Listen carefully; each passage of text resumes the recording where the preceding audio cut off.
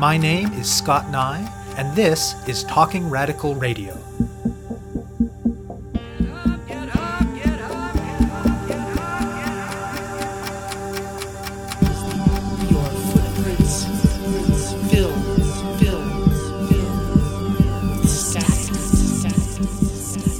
Hello and welcome to Talking Radical Radio, where we bring you grassroots voices from across Canada. We give you the chance to hear many different people that are facing many different struggles, talk about what they're doing, how they're doing it, and why they're doing it, in the belief that such listening is a crucial step in strengthening all of our efforts to change the world. On this week's show, I will be speaking with Christine Breaux and Doug Nesbitt.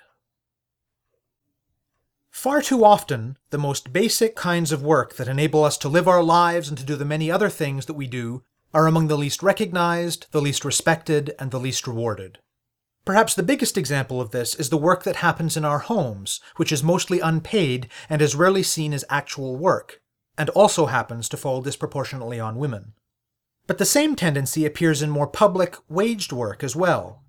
In many cities, janitorial workers in large buildings, workers whose labor is a baseline for so much else that happens in these cities, make minimum wage or only a tiny bit more and have to navigate truly lousy conditions.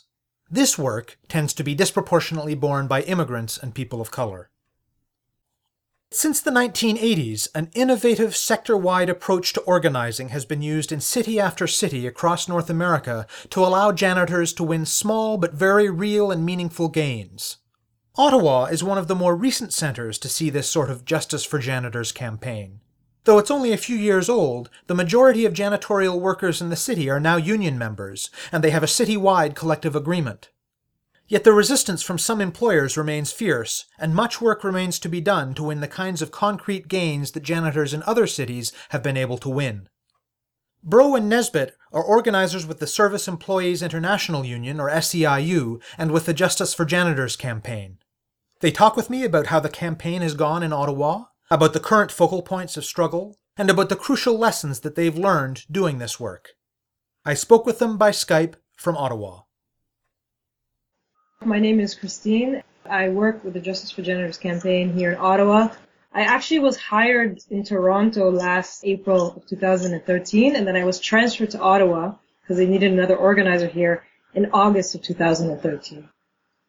And I'm Doug, and I got hired just this past April 2014 with the campaign, so I've only been on for 2 months as an organizer.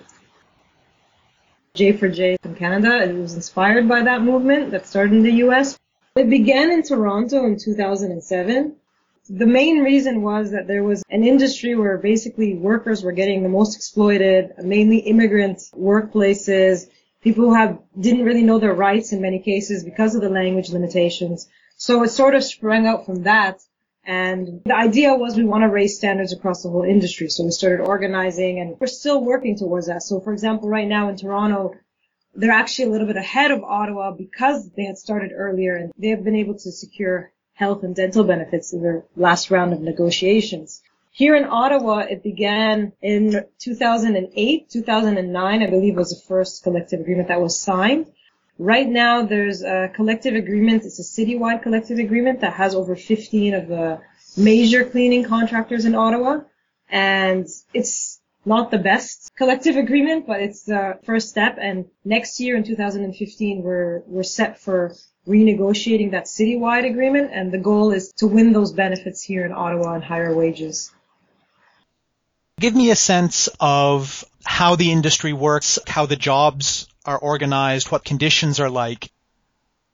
Usually the property owners will hire a property manager to manage the buildings that they're in, and then the property managers will have bids for cleaning companies. And in the private sector with commercial buildings, there'll be invite-only bids, so maybe 5 or 6 companies will put in a bid, and usually is the case that the lowest bidder wins the contract. In Ottawa, it's pretty unique for Canada because the federal government is the largest property owner, and they're mandated to have an open bidding process. So in Ottawa, it gives rise to many, many mid-level and third-tier cleaning companies. So it's because of the public bids, there are more companies in Ottawa as opposed to, say, Halifax, where one company would dominate something like 80% of the market. Here you have several dozen companies, all with small slices of the market. And what it actually does is make it more difficult for cleaners to organize and more difficult for organizers like ourselves to help them do that organizing. And as a result, Ottawa has very, very bare minimum standards. It's basically minimum wage and no benefits.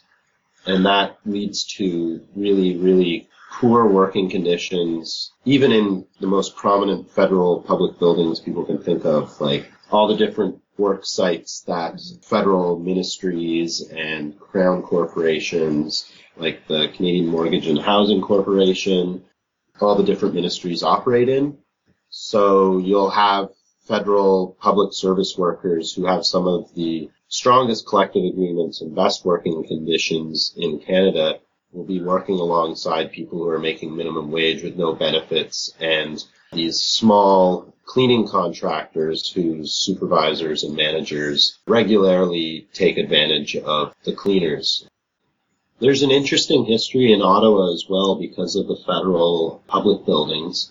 The cleaners used to be all members of the Federal Public Service Union. So the PSAC, the Public Service Alliance of Canada, for example, those used to be who the cleaners worked for, but under Mulroney and through the 90s under the Liberals, those jobs were contracted out, privatized essentially.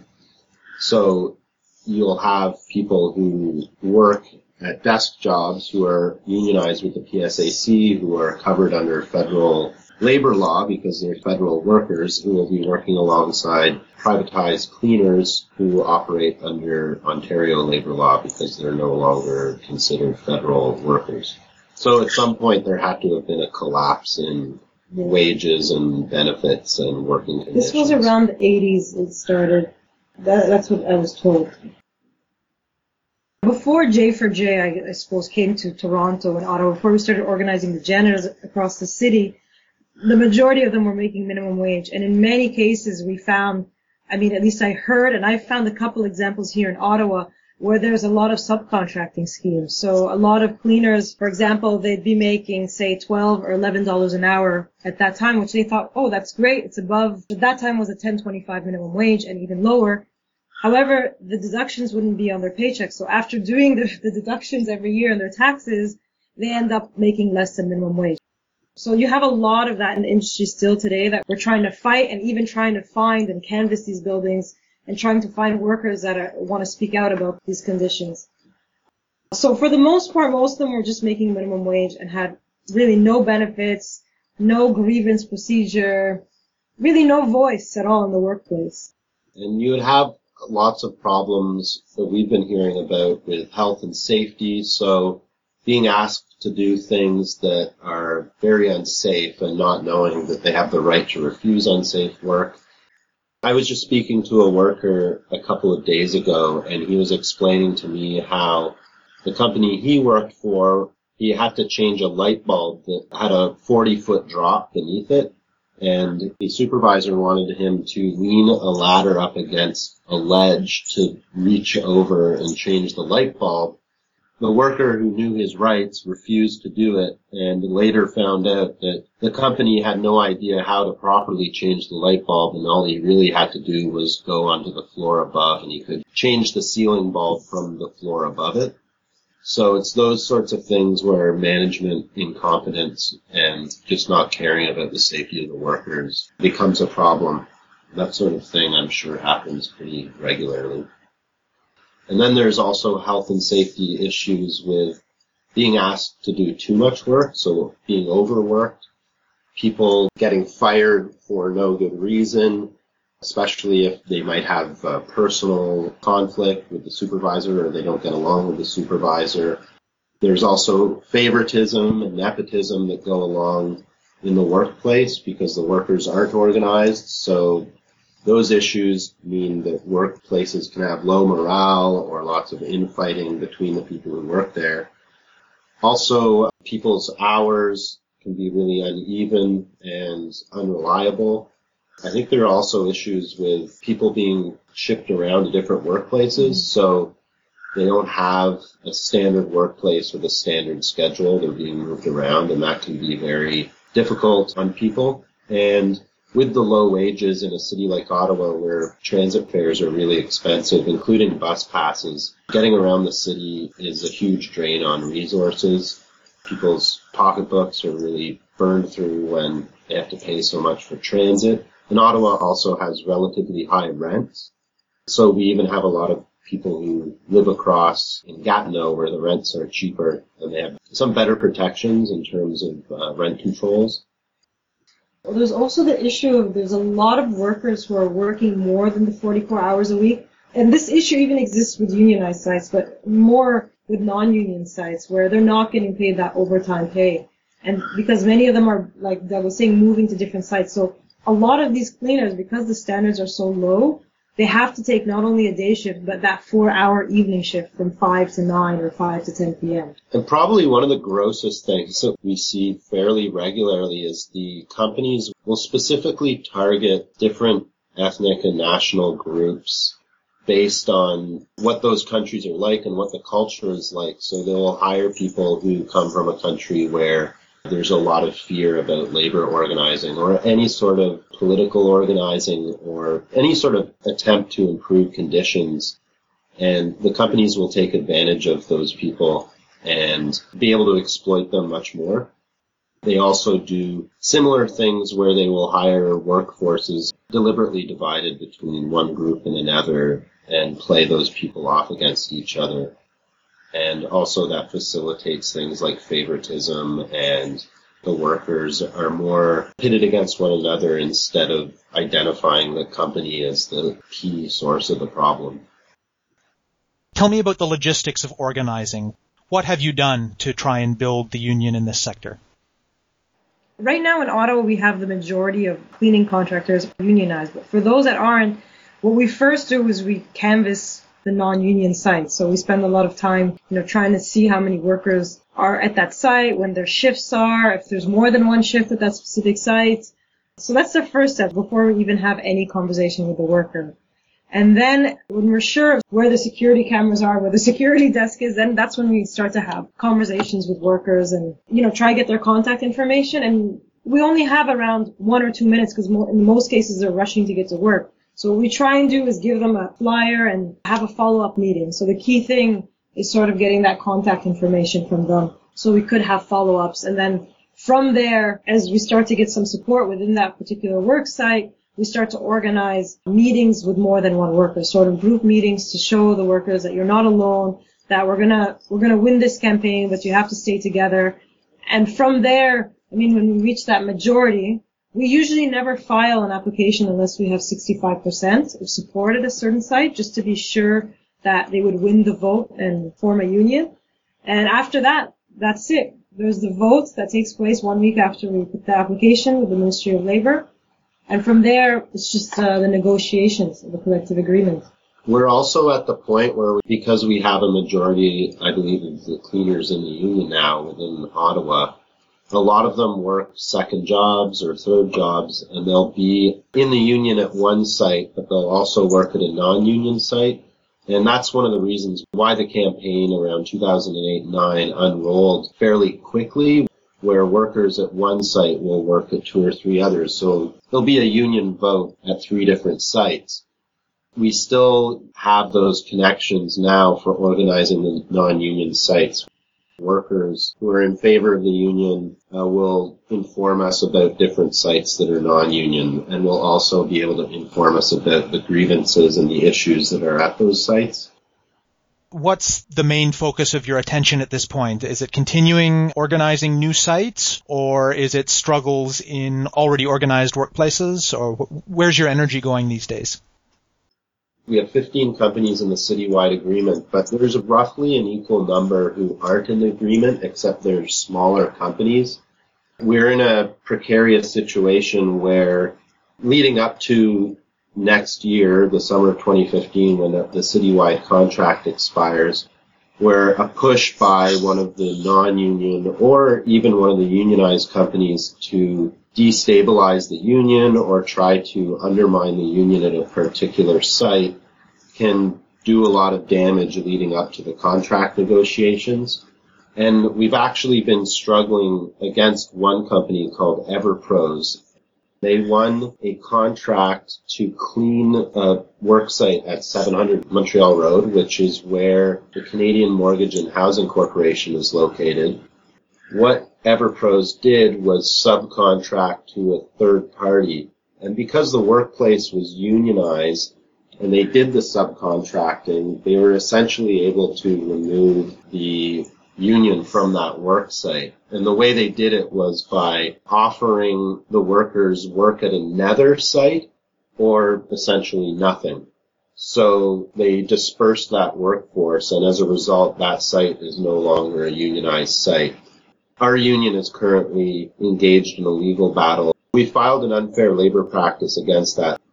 And then EverPros is also waging a fight at another site, which is another federal government building complex called Tunney's Pasture, where there are several thousand federal public service workers. And this particular site, for reasons I can't really get into because I don't fully understand, there's a separate collective agreement.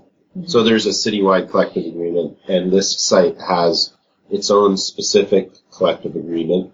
And we just went into bargaining a few months ago, and first bargaining session broke down in 15 minutes because EverPros wanted a 5-year agreement with a 5-year wage freeze and no benefits.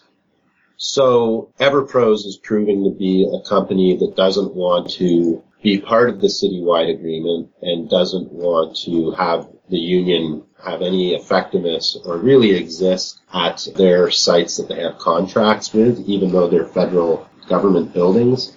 And that's an example, a really good example of how one company, if they succeed in pushing the union back, can empower the other companies to do the same thing, and then that puts into question the entire citywide agreement.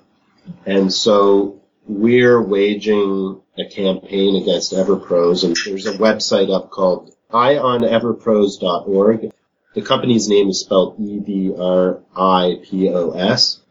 That campaign has many components to it, so we have to organize the workers internally, the people who are in the union. We have to organize community and other labor union support, so all the public service workers, for example, in those buildings, we're working with them and getting them out to our demonstrations and getting them to support us. Because it's in federal public buildings, we're approaching politicians, both the NDP and the Liberal Party, to try and get opposition support. We're trying to generate media attention. We've been organizing workers and community allies to get that leverage. At the same time, we've recently had a meeting with EverPros with a mediator. So that process is at least kind of back on track. But with the leverage campaign, we got about 550 signatures on a petition, many of them cleaners themselves and workers in federal government buildings. And we had a rally at the Public Works and Government Services Canada building where Minister Dianne Finley, she governs that department. And we took that petition to Dianne Finley to pressure the federal government to resolve these issues. Of course, Dianne Finley didn't meet us, and in fact, she didn't even send down a representative, but that's just a starting point for that sort of campaign. It's proven to work in the past, especially with the federal government, where from the federal government scale, little tiny issues like not being able to throw 50 cents a year, pay increases, become such a headache and generate enough media attention that the federal government comes down on the property manager and the contractor and says, sort this stuff out, we don't need this sort of headache. And that's the type of campaign that we're trying to build. You've mentioned a couple of key tactics that management uses. One of them is playing up the fear that many of the workers might have. Another is playing on ethnic and linguistic divisions that might exist between workers. What options do you have to counter those kinds of tactics? Well, what we usually do is when we get workers to sign cards, because a lot of them have that fear, and it's a very valid fear, but we try and encourage them, look, sign this card, and also we want to take your picture. In many cases, we get them to take a picture, and it's sort of their protection, because if the company afterwards tries to fire them, we can go to the labor board and prove these workers were fired because they were supportive of the union, because they were leaders in the campaign. So in order to counter that strategy, we tell workers, you shouldn't be scared. If you guys stick together, the company can't get to you. We want to empower them, right? We want them to feel, yeah, we're powerful and we're together, because they have the power. They have to know they have the power and use that power.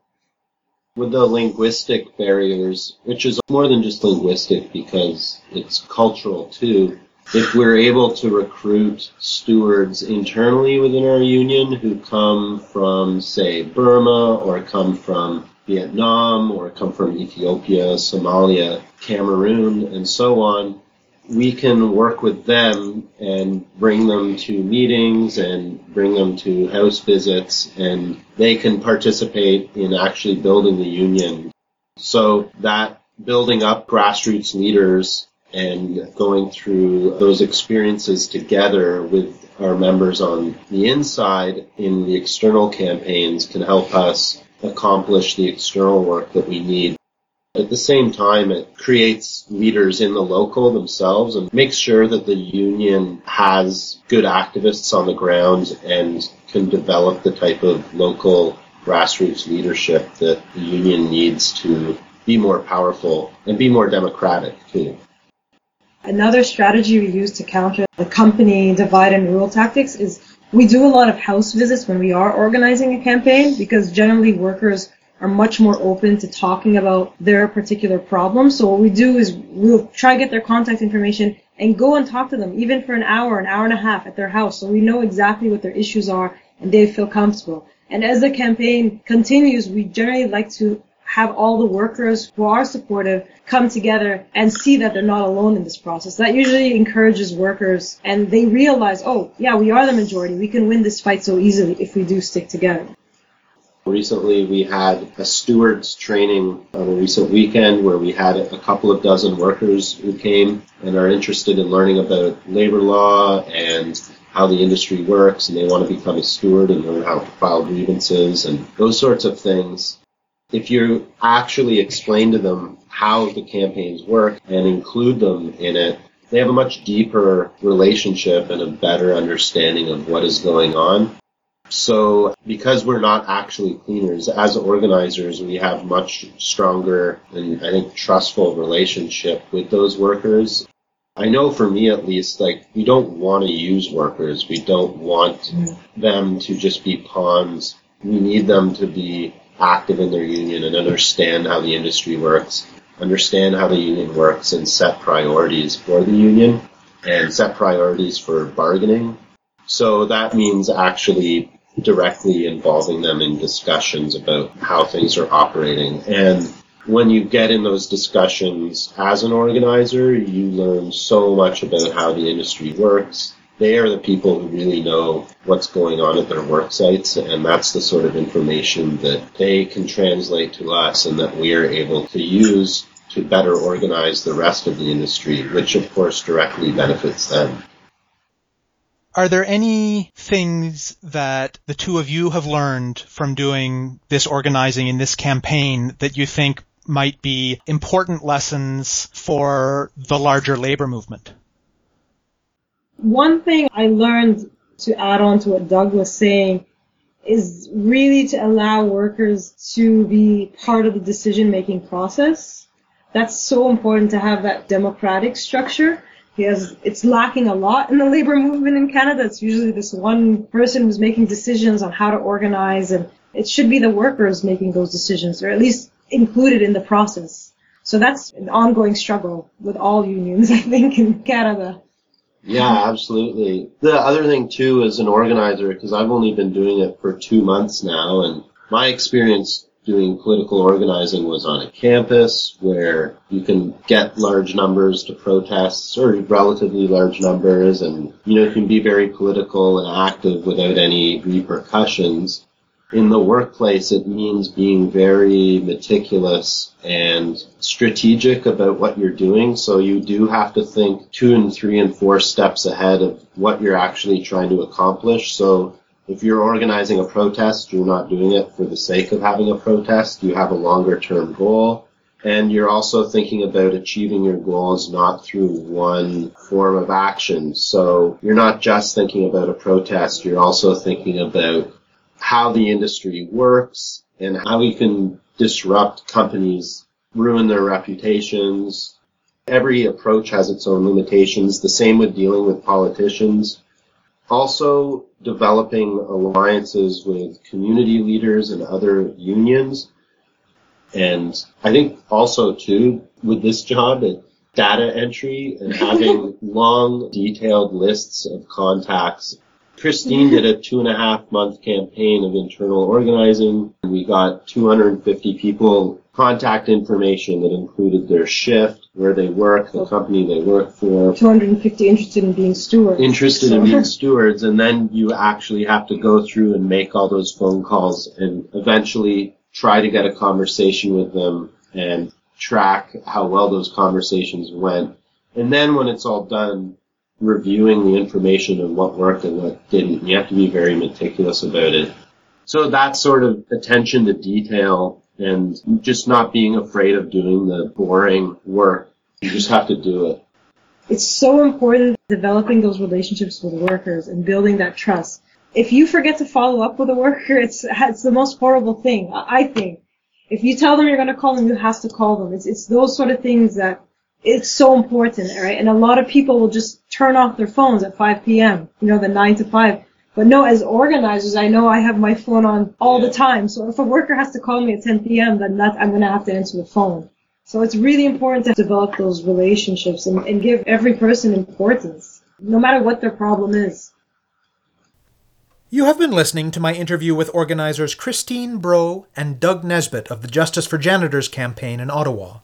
To learn more about the campaign in that city and in other Canadian cities, go to justiceforjanitors.ca. That's justiceforjanitors.ca. To find out more about Talking Radical Radio, the guests, the theme music, and the ways that you can listen, or to make suggestions about topics for future shows, go to talkingradical.ca and click on the link marked Radio. That's talkingradical.ca.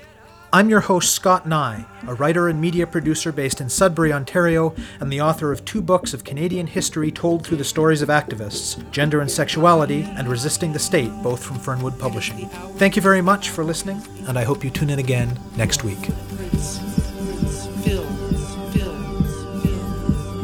Static.